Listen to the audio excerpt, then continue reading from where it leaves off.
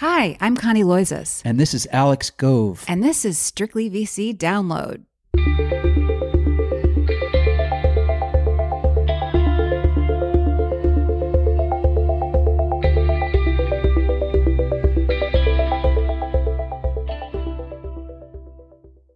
Hi, everyone. Happy Friday. It's been another roller coaster this week for startups, many of which have received many memos at this point about the downturn and what it means for their business. Of course, the most notable is undoubtedly the memo that came out this week that Sequoia Capital recently sent out to its portfolio companies, letting them know that this time around, the venture firm does not expect the market to snap back as quickly as it did a couple of years ago. Sequoia holds a lot of sway over founders, and for good reason, given its track record over the years. We do feel compelled to note here that Sequoia has famously authored two earlier memos, its RIP Good Times memo in 2008 and its Black Swan memo in March of 2020, and both times it's been gloomier about startups' prospects than proved necessary, so we'll see. Either way, I think we have collectively overdosed on these things for now, so hopefully we'll get a break from them for a bit. Now, on to the news. Substack, the newsletter platform that journalists in particular love to obsess about, has reportedly shelved plans for now for a Series C round in the range of $75 million to $100 million, a round that would have set Substack's valuation at $750 million to $1 billion. Those sound like wild-eyed numbers, but the 5-year-old company's valuation is already pretty high-flying, $650 million as of last year, when it closed on $65 million in Series B funding. Indeed, its valuation suddenly seems to be problematic. While Substack maybe would have settled for a so-called flat round, that's basically what raising $100 million at a $750 million valuation would have meant. It sounds now like Substack was faced instead with the prospect of a down round, which is a development that founding teams try to avoid. Still, putting a pin in its fundraising plans won't fix the problem, which seems to be that Substack is nowhere near worth $650 million or $750 million, and certainly not $1 billion. Not right now anyway. According to the New York Times, which reported on Substack's abandoned fundraising plans yesterday, the firm has told investors that it generated around $9 million last year in revenue. It's not apples to apples, but when you think about the email service provider MailChimp, which is the back end of a lot of newsletters, you start to appreciate that there is a big disconnect here. MailChimp, which sold to Intuit last year for $12 billion in stock, had revenue of $700 million, meaning Intuit paid 17 times revenue to acquire MailChimp. If Substack was valued at 17 times its 2021 revenue, its value would be $153 million. By the way, MailChimp is a sticky subscription business with recurring revenue. Substack is not. We don't mean to pick on Substack. We do wonder what Andreessen Horowitz, which led both Substack's Series A and its Series B rounds, was thinking. Looking back now, it's clear the firm way overpriced this deal, and now Substack is being left to figure it out, which kind of stinks for Substack. We'll see what happens next. Just this past February, Connie wrote about a plan concocted by Bolt founder and ex-CEO Ryan Breslow to offer every Bolt employee the opportunity to borrow money from the company in order to exercise their stock options. Breslow tweeted that over half of eligible employees took out loans. At the time, many veteran investors advised caution. As Jeff Richards, a managing director of GGV Capital, told Connie, "Usually I stay out of commenting on founder advice threads, but on this one I couldn't remain silent. It is literally one of the worst pieces of advice you can give fellow founders. So many of us have lived through the nightmare scenario of trying to help employees with loans deal with the inevitable downside. It's just sad. Most importantly, contrary to Ryan's tweet, it's not new. Thousands of companies have done this. There's a reason good ones don't do it anymore. It's a terrible idea." Well, it turns out Richards was right. On Wednesday, Bolt laid off 1/3 of its workforce in response to, quote, macro challenges, Bolt chief executive Maju Kuravilla wrote on the company's blog. In an article in yesterday's Axios, Dan Primack followed up with the company. A Bolt spokesperson told him that only a, quote, single-digit number of laid-off employees took out the loans and that the aggregate amount was below $200,000. She added that the company plans to, quote, work with those individuals. Still, a startup lawyer told Primack that Bolt is not the only startup giving out these recourse loans. As the market continues to churn, let's hope that future startups learn from Bolt's example. A lot of people are right now trying to figure out how analogous or not this downturn is to the downturn of 2000, when in April of that year, the tech industry that had boomed almost completely collapsed, wiping out thousands of jobs, erasing billions of dollars in gains, and washing out more than half the venture firms that were writing checks at the time. We've been having discussions with a number of VCs who were in the industry at the time, either as operators or investors, and the consensus seems to be that this moment is different. Brad Feld of Foundry Group, who was investing on behalf of a since disbanded outfit called Mobius VC 20 years ago, says the comparison to 2000 is, quote, not that interesting to me because there were many different conflating factors. In fact, Feld said, when I hear people telling stories about the internet bubble and relating it to this moment, I feel simultaneously old and amused. Greg Gretsch of Jackson Square Ventures also has a strong point of view on the topic. In a lengthy email exchange with us, Gretsch wrote that 2000 was a, quote, tech-driven bubble and subsequent crash. This reset, he added, has really nothing to do with tech. It's being driven by inflation, rising interest rates, the shrinking of the Fed balance sheet, post-pandemic supply chain disruptions, and war in Europe. Gretsch also noted that today's startups are real and massive, whereas in 2000, many, if not most of the businesses didn't really have businesses. There are, however, similarities, Gretsch noted. Most obviously, he said, the market has switched from greed to fear. As a result, Gretsch said, capital will be tight for a while. In his words, venture firms have tons of dry powder, but as in 2000, we've now entered a period where venture capitalists have really deep pockets and really short arms. Further, wrote Gretsch, the pain will be widely felt. As Gretsch says, quote, there's always a lot of schadenfreude for the companies that were selling snake oil, getting their comeuppance. But unfortunately, the carnage in a market correction isn't limited to weak companies. Bad markets negatively impact good companies and good people. The important thing now, said Gretsch, is just to stay solvent. We should maybe note here that he bold-faced this part. Surviving is winning, he wrote. Solvent companies find it easier to take market share, and solvent individuals are there and ready when the next bull market inevitably begins. And it will, he added. Up next, Alex talks with the very personable Ed Sim, who, like Gretsch and Feld, has seen a cycle or two, having begun his venture career at Don Treader Ventures in 1998. Sim went on to co-found his own firm, Bold Start Ventures, in 2010, and he has plenty of thoughts on what's happening out there right now, too. But first, a word from our sponsor.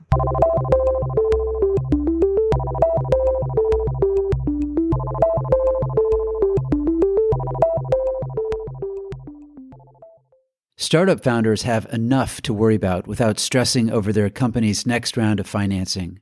Unburden yourself by raising an equity crowdfunding round through SeedInvest and get instantly connected to the platform's community of over 600,000 investors who are ready and willing to back your business. Hundreds of startups have found success on SeedInvest, and yours could be next. Find out more or apply today at go.seedinvest.com/VC. That's go.seedinvest.com/VC.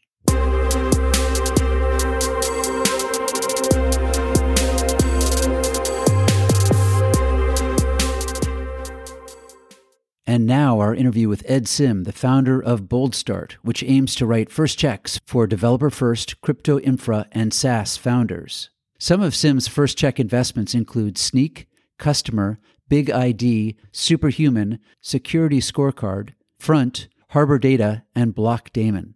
We wanted to talk to Sim about how the startup market has changed since the market's big meltdown. We mostly managed to do so, although I did manage to almost cut Sim off in mid-sentence at the end of our interview. Apologies, Ed. Here's that conversation. Ed Sim, it's great to speak with you again. We last talked to you last year in February, and you had just raised a $230 million fund. And we wanted to check in with you about what's going on out there in the tech world. It seems like the markets have stumbled. What are you seeing out there? What are you telling your entrepreneurs? Yeah. Hey, Alex, thanks for having me. I can't believe it's been a year. Just to let you know, those were two separate funds. So our core day one fund was a little over 150, and the opportunity fund for existing companies as they scale was 75. As far as the markets are concerned, this sucks. I mean, there's no ifs, ands, or buts about it. But at the same time, I do think that things are a bit too frothy. And hopefully once we get through this bump or correction, the question is how long will it last? Things can normalize again. So as far as what we're telling our companies, the first thing you have to look at is cash is king. If you have cash, you've got to preserve it. As far as hard and fast rules around runway, we don't have hard and fast rules, but I think there's two clear delineations. The stage where we enter is two founders, no code, and a deck. And for those founders, we'll call it pre-product market fit. Our traditional history has always been funding them, so there's at least 24 months of cash, if not more. They should not be doing anything other than hiring engineers and getting a product at the door. It's very simple. No product, no company. On the flip side, if you have product market fit, the question is understanding how much money you're spending on sales and marketing, because that's where you can burn money very quickly. If traditionally in enterprise sales, that's where we focus is infrastructure, dev tooling, security, some blockchain infra.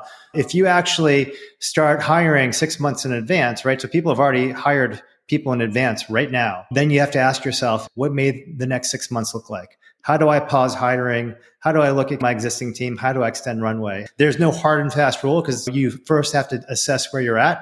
And I think, Alex, the hard part is this is where the rationality comes in, or the irrationality is around the honesty of, do I truly have product market fit or not? And that is where the rubber meets the road, to be honest with you.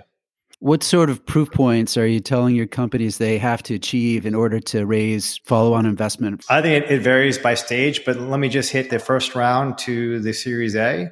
Look, I think right now there used to be concept A rounds done, and there very well may still be some concept A rounds done based on who the people are and the market opportunity.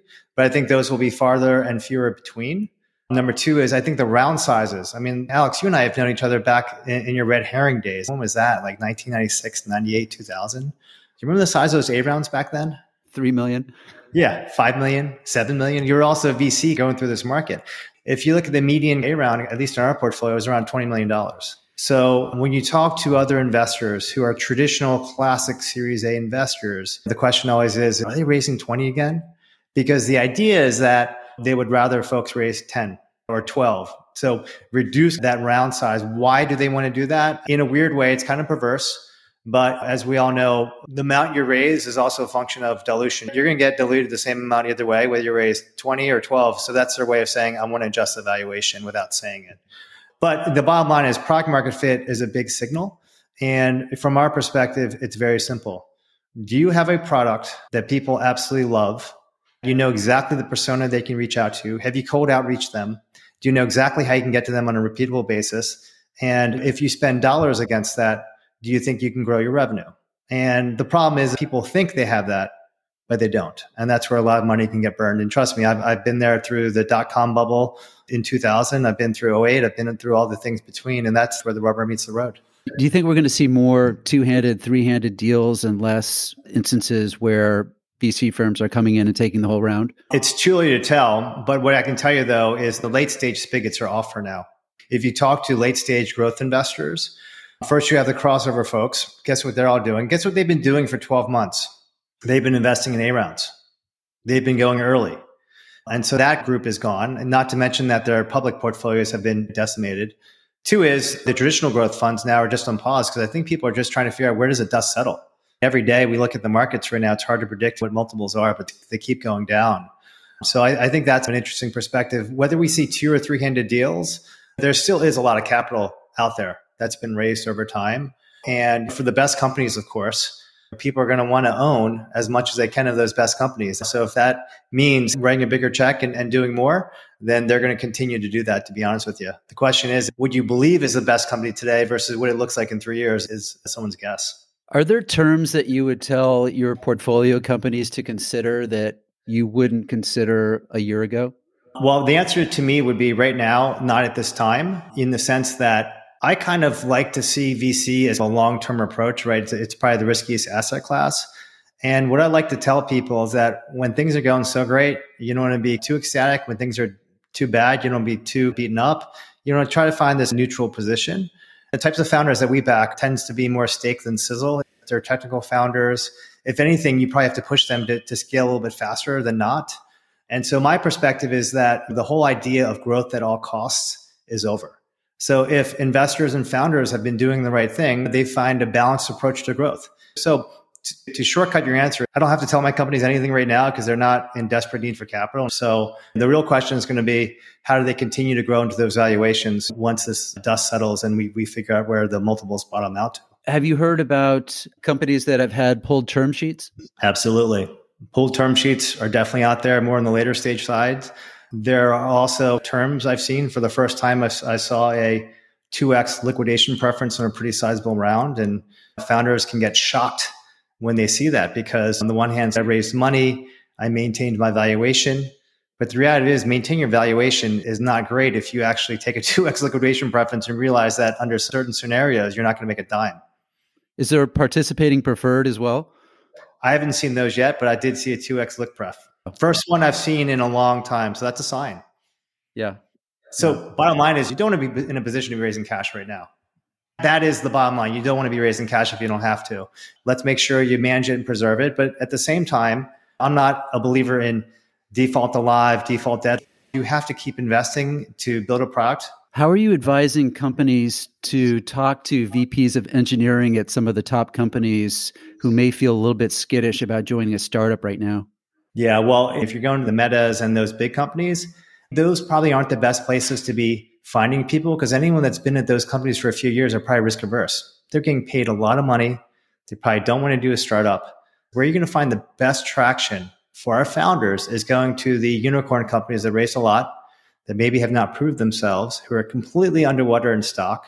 Those are the best opportunities to find and attract talent. And in fact, this is going to be a great opportunity to level out talent acquisition, right? Because in the past, access to capital was the easy part. Access to talent was the hard part. I think access to capital is going to be harder to come by, even though there is a lot of capital out there, but access to talent, there'll be more opportunities because of that. You said last year that your investment pace, even with COVID, had not slowed. Have you seen anything slow down, or is it too early for that? Look, it almost sounds trite, but we do seriously believe that the stage that we're investing in, it's two founders who are technical founders, probably creating new markets that are 2 years ahead of where they're at. Great time to be investing. So we still continue to see founders starting companies. In fact, you've got to be kind of nuts to go and start a company right now with no funding, right? I mean, you have to be a truly missionary founder to start something. And we love missionary founders. I'll give you great examples. I tweeted out today something about Rob LoCascio from LivePerson. That was the last company that went public. It was April of 2000. We thought we were going to go out at $16 a share. Then it was 12, then it was 10, and we went out at 8 because we needed the money. And we survived and being worth a couple billion. I'm not sure where the market cap is today, but he was a missionary founder. He's still CEO of that company many years later. Or Constantine from Blockdaemon. He survived something very similar, which was crypto winter in 2018. He did 7 seed rounds, did not pay himself a little bit here and there. And fast forward, he's a market leader in crypto info right now. I mean, those are the types of founders that will start companies who are actually crazy enough, who believe in their product and vision enough to start something. As far as a slowdown, the late stage is all but dead for now. That is what we're seeing right now. What are you hearing from LPs? Are they changing their expectations? Are they looking at funds differently? Yeah, it's so funny. I literally was just talking to one of our LPs a few days ago. And basically, think about this. The cycles were so fast. Funds were coming back to market in 12 to 15 months that the beginning of this year, the first quarter of this year, some of the LPs have already allocated 75 to 80% of their capital to existing managers. So what does that leave? 20%? Well, guess what happened to that 20%? The denominator effect kicks in if the market drops 20 to 30%.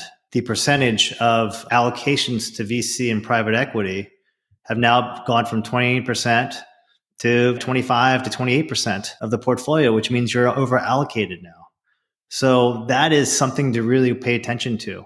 The people who actually have had a track record of creating value for their LPs and are coming back to re-up, they will get capital. It's going to be tougher for new emerging managers or first-time managers or second-time managers without some marks. And the next thing they'll look at is who the marks are from and how.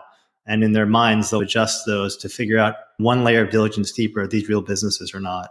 So I think it's going to be really interesting, and I think the cycle will truly adjust when you see how this capital allocation moves along in terms of existing funds versus new funds. So just for me, who is an English major, you're saying that because equities are marked to market every day, the value decreases much more rapidly, and therefore the value of VC is still artificially high and their exposure there is out of whack.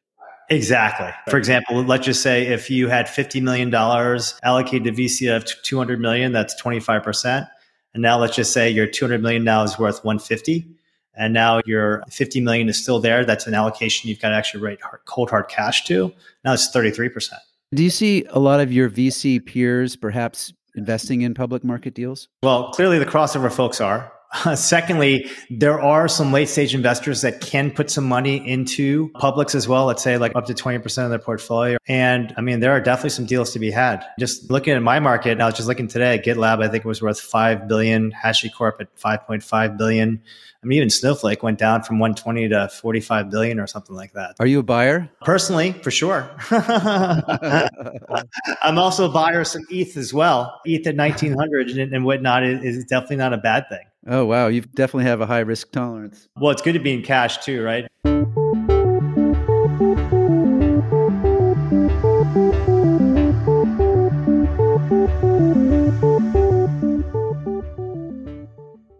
That's it. Thanks for listening. See you here next week. For our audience in the U.S., have a great Memorial Day weekend.